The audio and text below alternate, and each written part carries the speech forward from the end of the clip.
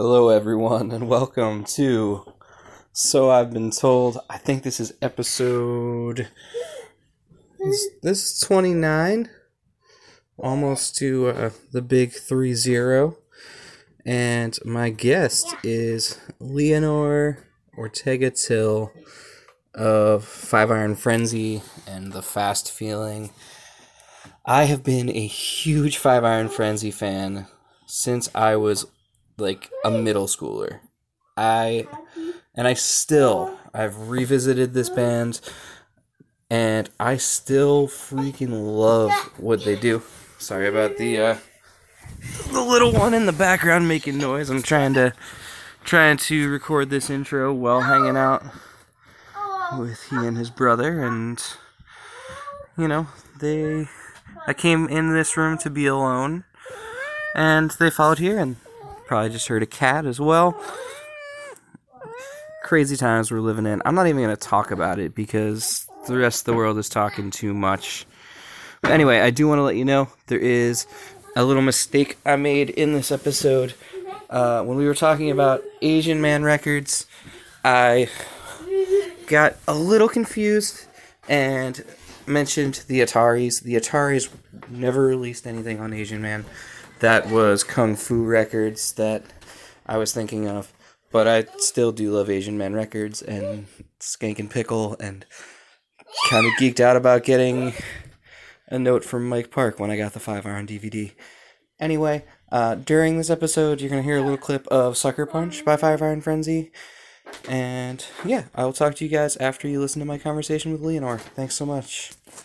Leanor, thank you so much for taking time out of what I'm sure is a busy schedule to, talk over the internet. Oh, absolutely. So, let's go back to the beginning. Can you tell me about how you got into punk and underground music?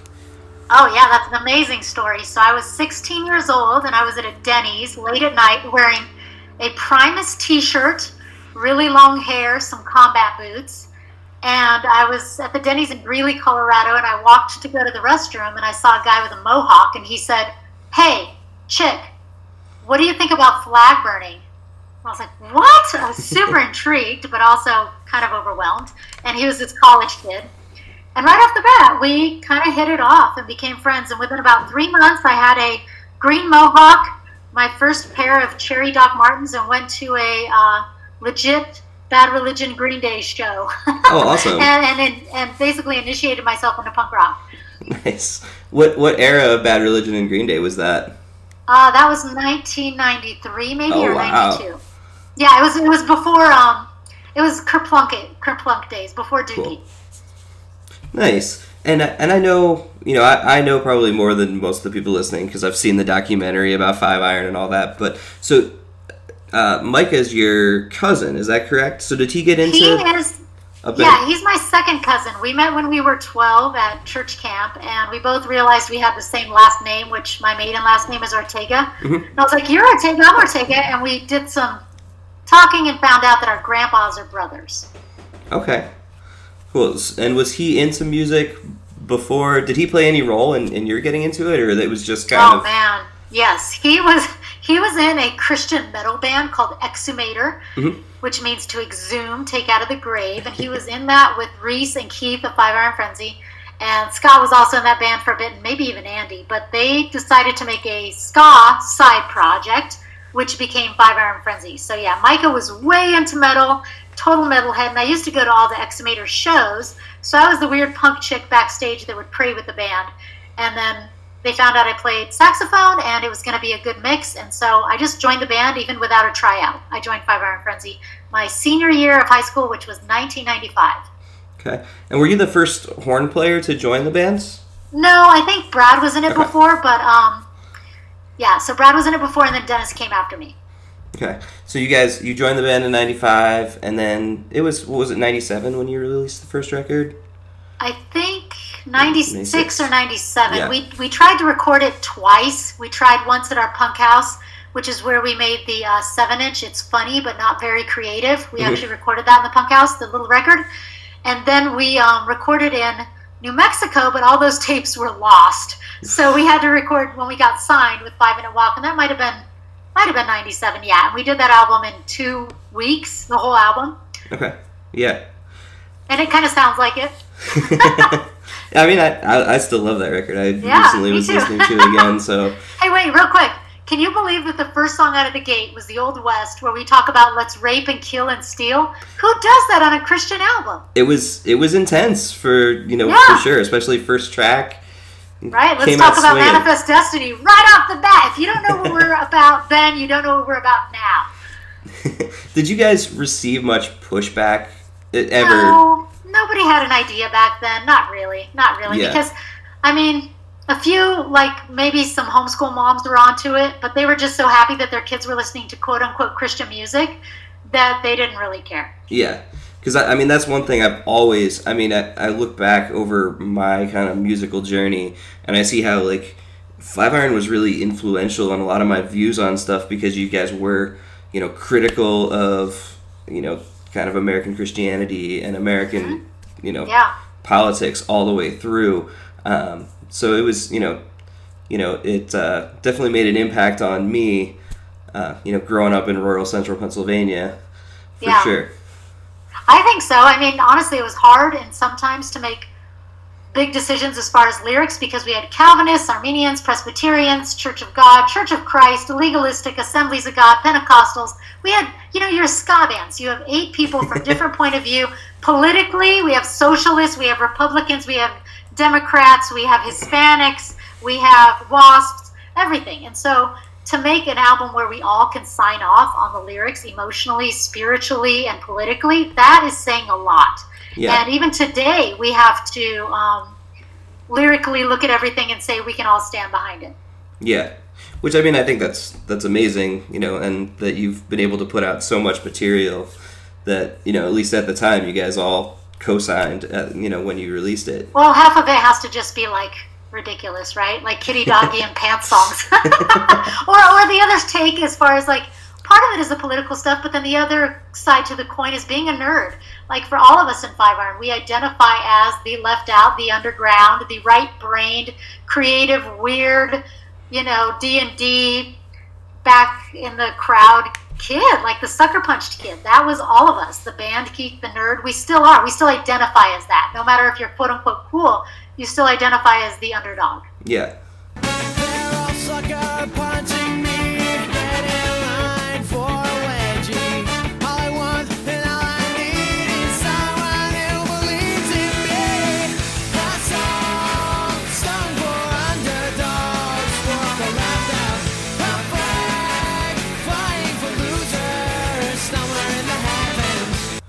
For sure. So, can you, I mean, like I said, I know we're kind of going over stuff that's also in the documentary, but for anybody who hasn't watched, spent it was a long documentary. It's too long. It's 3 hours. It's too long. I mean, it's too long, let's be honest. I mean, I loved it. I'm like, that's like everything I love. I love the detailed stuff, and like your guys' documentary and that Zayo documentary.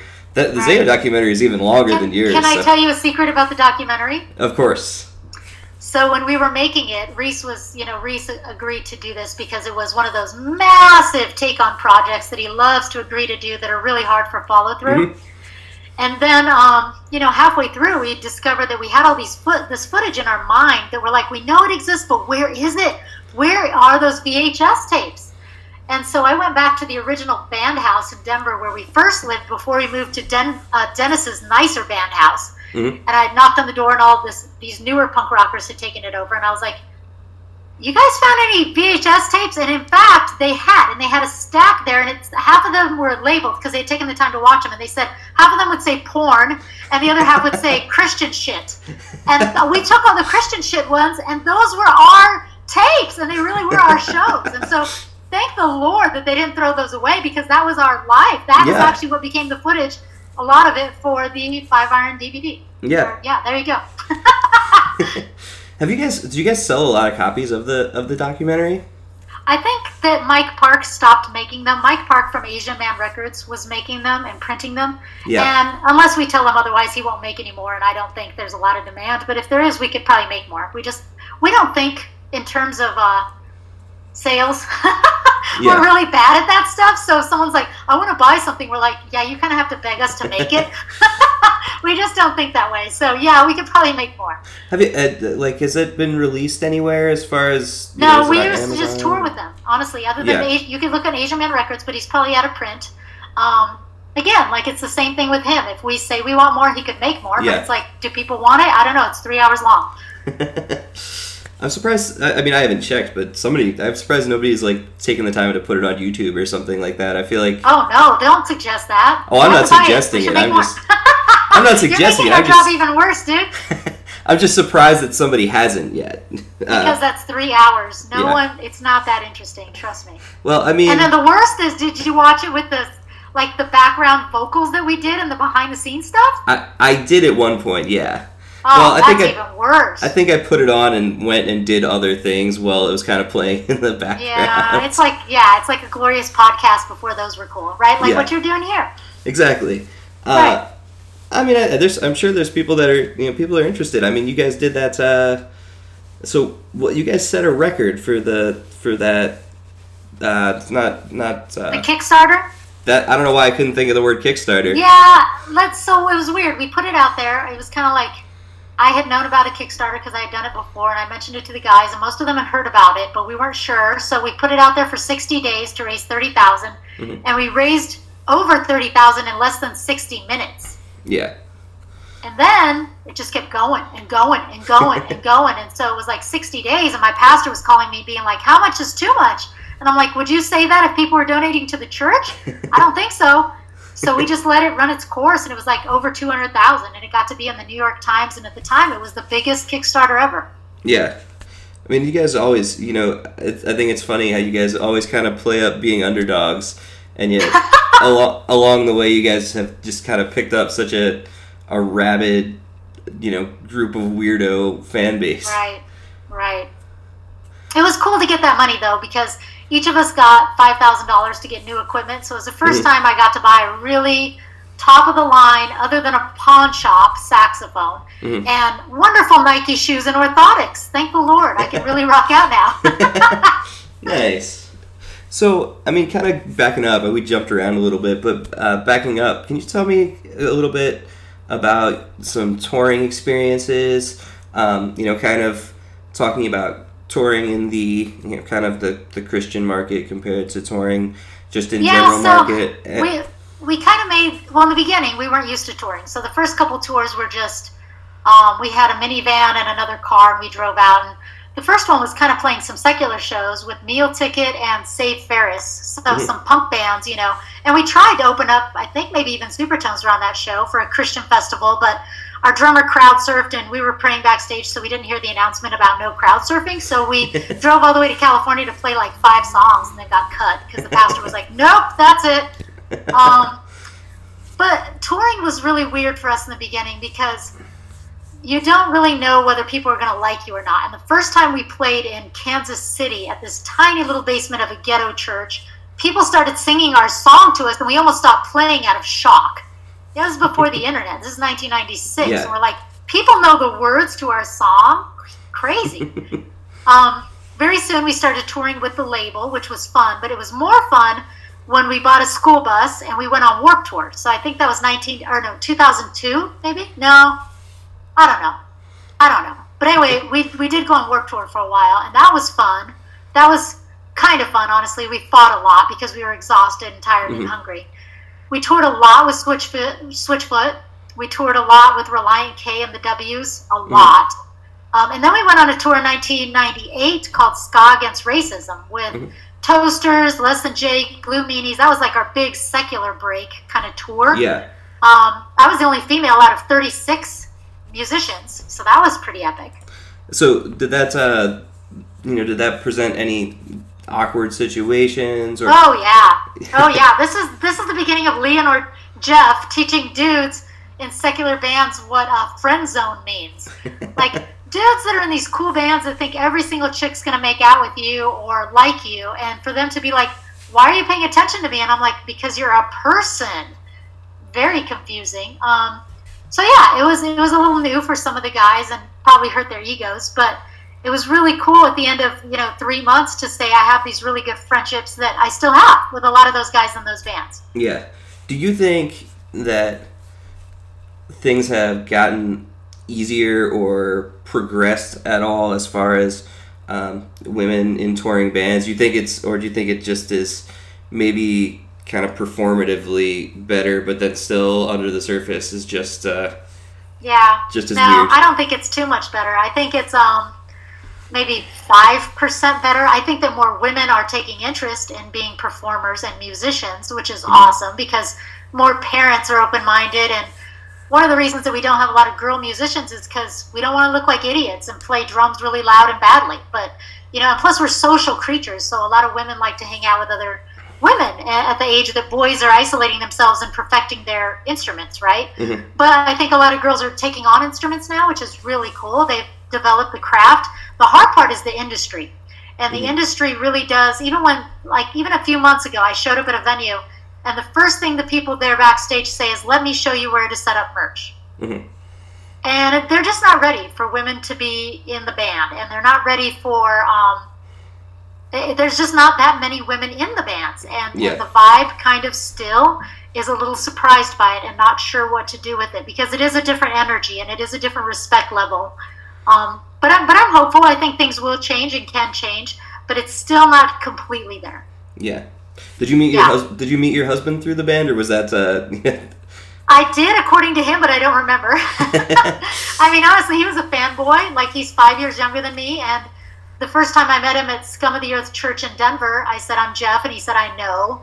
And we were friends for like a year before we dated and got married a couple years after that. But yeah, he was a big Five Iron fan, but he admitted to me, he's like, I wasn't into the horns. He's like, I wanted to watch Scott, and I was into the guitars, and I started a ska band because of Five Iron. So I don't like to talk to him about that past because it's like our deep dark secret. But he actually went on tour with Ropers. So he joined when Reese made a band called Roper after Five Iron. My husband and my brother-in-law toured with them for a while. Oh, cool. So that was kind of cool.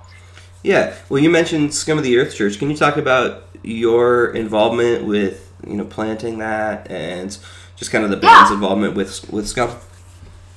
It was weird at the beginning because we had like I said, a ghetto band house downtown Denver. And in the beginning, a lot of us, we took Christianity very seriously and very missional. So we let, homeless people stay at the house. We had weekly Bible studies. We had communion with Twinkies and grape soda because we couldn't afford anything else from the gas station. And we were dead serious. Like, that became the blood and the body of Christ. we were broke, but we were very, very serious. But eventually the Bible study grew, and for about 4 years we would meet in the basement of a Presbyterian church, and they were really kind and loving. And in 2000, we created Scum of the Earth Church with, at the beginning, Reese was the associate pastor and preacher. I was just a behind-the-scenes person that kind of ran the arts ministry. Brad was on staff. Micah, Andy was very involved. Keith and his wife did worship. Mm-hmm. And years later, everyone eventually left for different reasons, but I stayed on. And for 16 years, I became licensed as a pastor. I became the director of the women's ministry, and became a preacher. So that really had a lot to do with my growth. A lot of the guys in Five Iron met their wives through Scum of the Earth, and also made amazing friends and community through there. So it's just part of the DNA, and it still goes on today, even though none of us are on staff there. So right now, if you go to Denver, Scum of the Earth, there's a skate ramp in it, and it has a roller derby shop. So it's a legit church. It's got an art venue, all these cool things going on. But, now at age 43, I'm way too old. The average age is much younger than me. Yeah, I actually have a friend from Rochester who lived out there in Denver for a while and was going to Scum. So yeah, because you said Scum, right? It's not weird. Yep. It's 20 years old, dude. In 2020, Scum of the Earth became 20 years old. Right, that's weird. Yeah, kind of backtracking a little bit. I remember when I ordered. This is just kind of a random thought. I'm backtracking, and this is all in all sorts of weird order, but whatever. We're just hanging out. When I got my DVD of the documentary, and I saw that it was actually Mike Park, that he wrote a note in it, and I was just like, this is Mike Park from Asian Man Records that hand wrote this, because I mean I was just a middle school kid who was obsessed with the Ataris and all of the stuff that was coming out on Asian Man in the late 90s. So I definitely geeked out about that one a little bit. Oh yeah, first time I met him, I met this guy Chris Baker, and I went up to Chris Baker, and he always laughs because we're friends now. But my first words to him are, "Oh, is that Mike Park?" and same, like Skank and Pickle. I was 15 the first time I saw Skank and Pickle play in Greeley, Colorado, and my mind was blown. Yeah. And big fan of Alkaline Trio. Friends with them. Like I've had house parties where they come, and it's weird because like POD or Switchfoot or a lot of bands, I know that they're on a big pedestal and they play massive venues or whatever, but they're still my friends. All these guys, like if they're coming through, they'll text me and be like, "Playing Red Rocks, you want to come?" or whatever. Like just all these guys, they're just the real deal. Yeah, I met Sonny from POD. He was just like kind of along it was like one of those Whosoever tours. Right. He wasn't even performing, and he was literally the nicest dude. Like invited us to come. He was like, "If you're ever in San Diego, come to my house for a barbecue." Totally. So yeah, I mean, obviously there's tons of stuff we could talk about with Five Iron, but I know that you've been doing some other things. Can you tell me what's the Fast Feeling? Who's all in that? Yeah. So basically, Scott had written a lot of songs that were going to possibly be Five Iron songs. That guy just cannot stop writing songs, which is really a beautiful gift that he has. And I hope he never takes it for granted, because I don't. And I was looking at them, and Reese hadn't written lyrics on them because there's way too many. Like, there's a lot. And one day I was just messing around with my voice memo, and I started singing different lyrics over them, just kind of filler crap, in case Reese would want to, write better lyrics on them. And I texted him to Scott, and he's like, "These are cool melodies." And I kept doing it that day, and by the end of that day, back and forth, he's like, "Do you want to come over and record some of these?" And I was like, "Me singing?" And he's like, "Yeah." I mean, he's got the equipment, and I was like, "Yeah, let's see what happens." So we did that.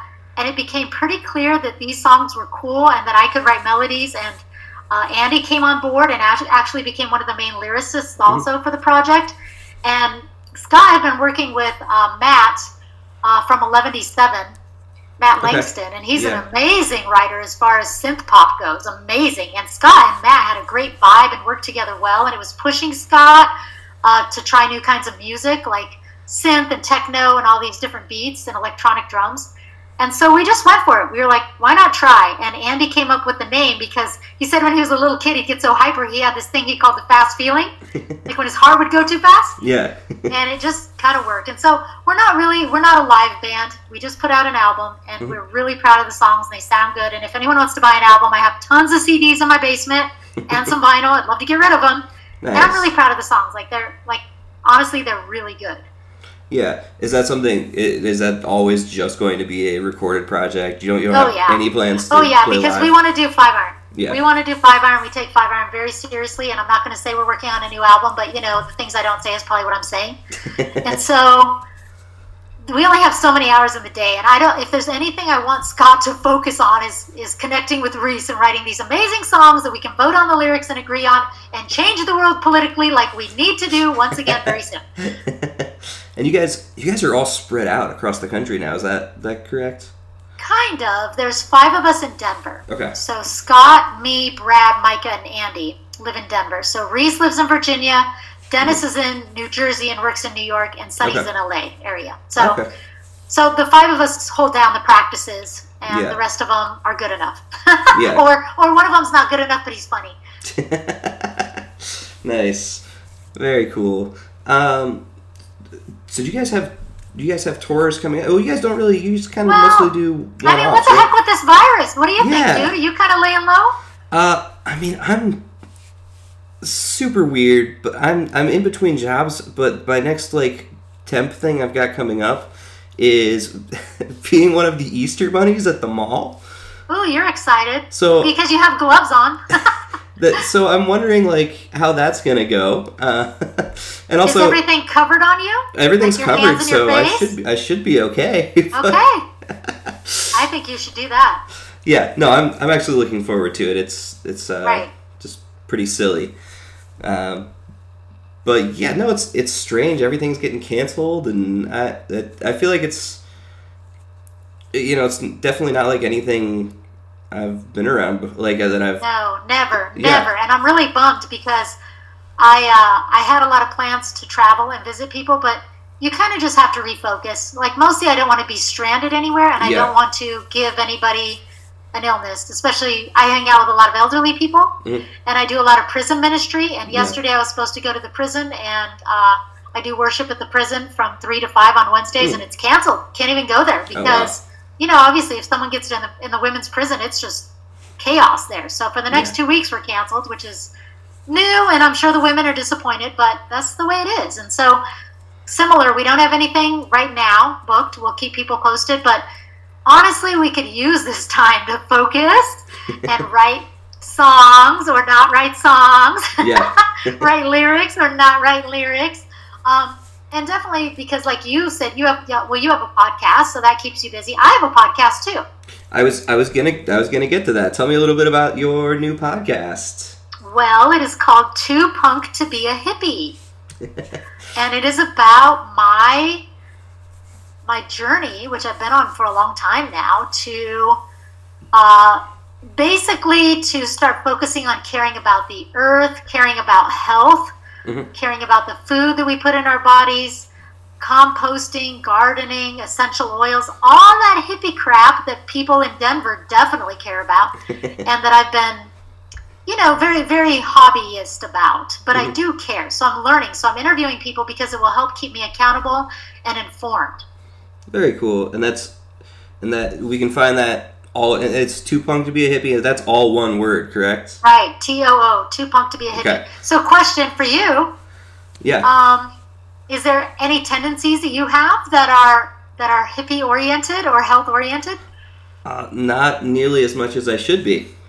But would you like to be? Are there things? Okay, so let's put it out there. Is there a couple things that you'd like to learn more about, or that you'd be into? Yeah, for sure. I want to get healthier, for sure. And I don't do a very good job of recycling. Okay. I got a long way to go in all of those areas. Right. Isn't that the thing? So that's the truth. So it's a very high horse hobby, because it feels like either you know everything and you jump in, or you are a fool for a long time, and it's a lot of trial and error and possibly expensive. And so for me, the biggest things in the beginning was purchasing power. If I can buy this paint or this paint, why not buy this paint? If I can buy this mattress or this mattress, why not buy that mattress? If I can, there's certain things like that, certain choices in the beginning. And there's still some I'll say I don't do, but now we're going to look at organic food. Now we're going to look at, this spring I will for the first time start composting. Cool. And this is my 4th year on a garden. And those are small, but dude, it's big. It really is big. And the small things are the big things. And if I don't learn them, how am I going to teach my kids, right? Yeah. And my kids, they're 10 steps ahead of me. They're 12 and 14, and they're like way ahead of me. They're like, I saw an email from my daughter on my computer, and she's emailing senators to consider certain things. Oh wow, that's amazing. I was like, she's 12 in 6th grade. Yeah. and the funniest thing is that the email's back says, "Hello, Inez. Thank you for being a constituent." I'm like, she's not. She's just a very concerned 12-year-old citizen. Yeah. But anyway, the reason I made this is because unless we use humor as an avenue for understanding what we don't know, we're going to be too intimidated to learn. Yeah. So the joke of this whole freaking podcast is how little I know. And I have no problem saying that. So if anyone's listening to this, reach out to me if you think you would want to be a guest. If you know something, you know how to make kombucha or kefir, or who knows what you know, just contact me and I want to get you on. Yeah. And not just if you have a strong opinion, but you might want to know something too. That's awesome, and it's all one word. I know I said that before, but you'll put a link for them. You'll make it easy. Oh yeah, for sure. Yeah, right? If somebody doesn't look at the links, I just want to make sure, because when I first knew the name, I was putting the spaces in there and was having a hard time finding it. So awesome. I did have at least one more thing I wanted to ask about, if that's cool. If you're still good on time. Oh, go for it. Okay. So obviously, it's you guys talk about it in the documentary. How have you guys dealt with, or has it been an issue at all, kind of evolving faith stuff with different members? And I'm sure lots of people ask you that. So I'm sorry, I'm just retreading. This is one of those things that I think is an important conversation that we don't have enough. And that conversation is, how do we respect the fact that faith is fluid, whether or not we want to admit it, even for people who would say they're quote-unquote believers or Christian. For all of us, faith is fluid. We are not going to believe what we signed up for 20, 30, 40 years ago. And so how do we resolve the idea that we don't all believe the same things? Well, for one, none of us believe the same things we did 9 years before we broke up. But the other thing was, how do we respect each other as brothers and sisters in humanity? And so the truth is, these are my brothers in life. For me, they're just, that's a deal breaker. It's like a marriage. I love them. The band can't exist without all of us, and I don't want other people. I do not want to do it with other people. I want to do it with them. And we all feel that way. So for the two members that we have, one considering himself an agnostic, one an atheist, they very much agreed to the lyrics being, I guess we'll use the word redemptive, songs of hope. And they even understood and respected that Reese himself comes from an extreme faith in Jesus. And so do I. And so some of us do. And we said, are you okay with this? And we said, yeah, we can be okay with the idea that there's hopeful subjects and that you believe this. I can get behind this because I respect you and I love you.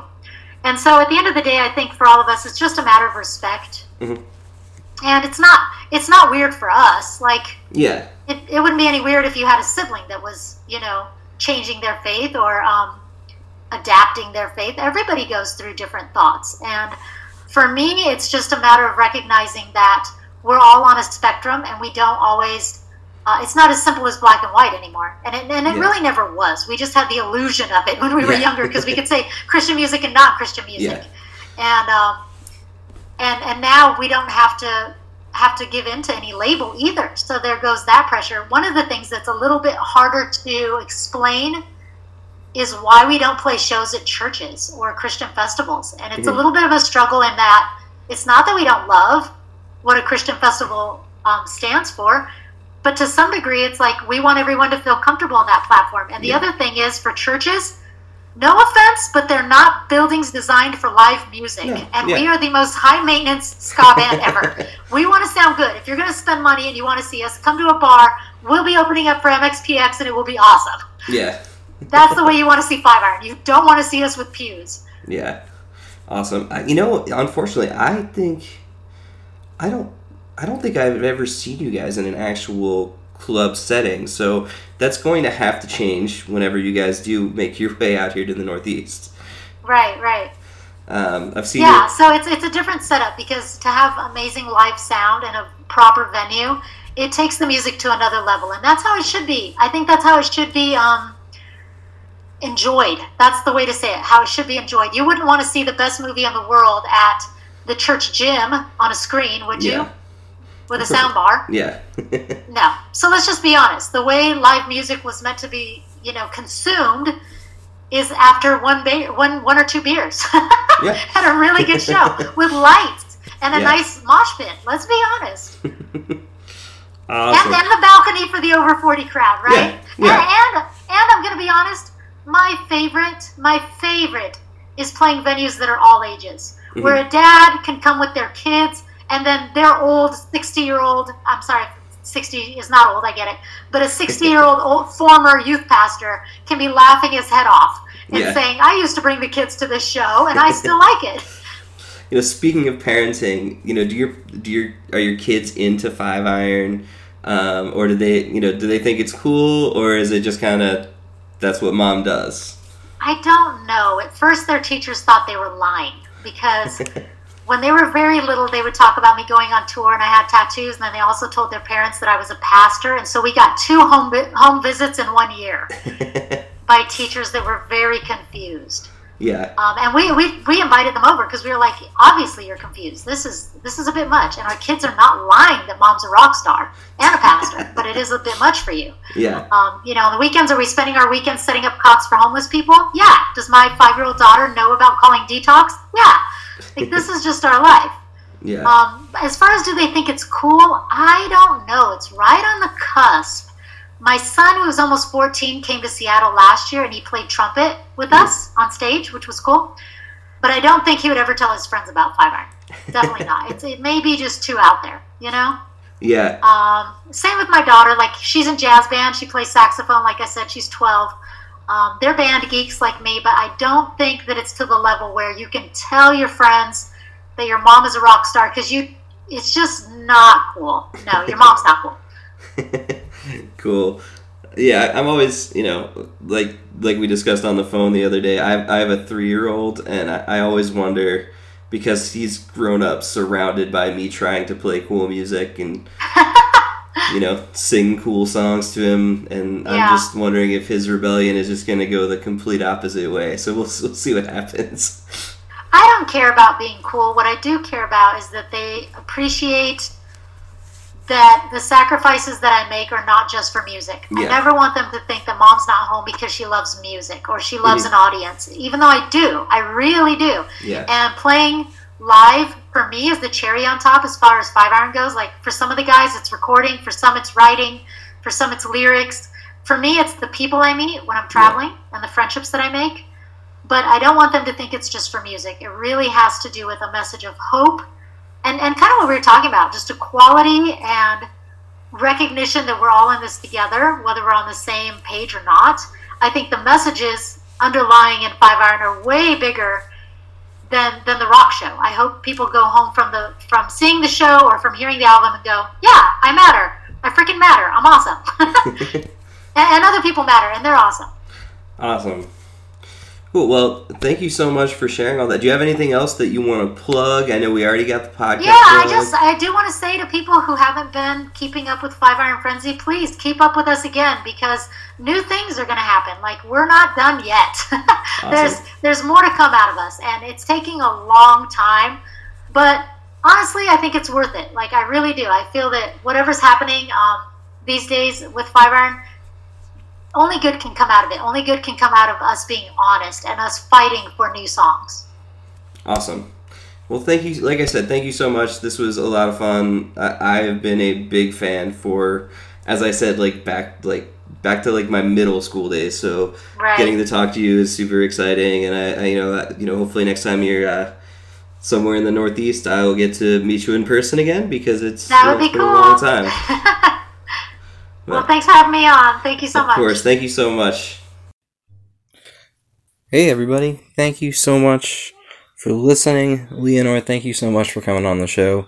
I really appreciate it. I really enjoyed this one.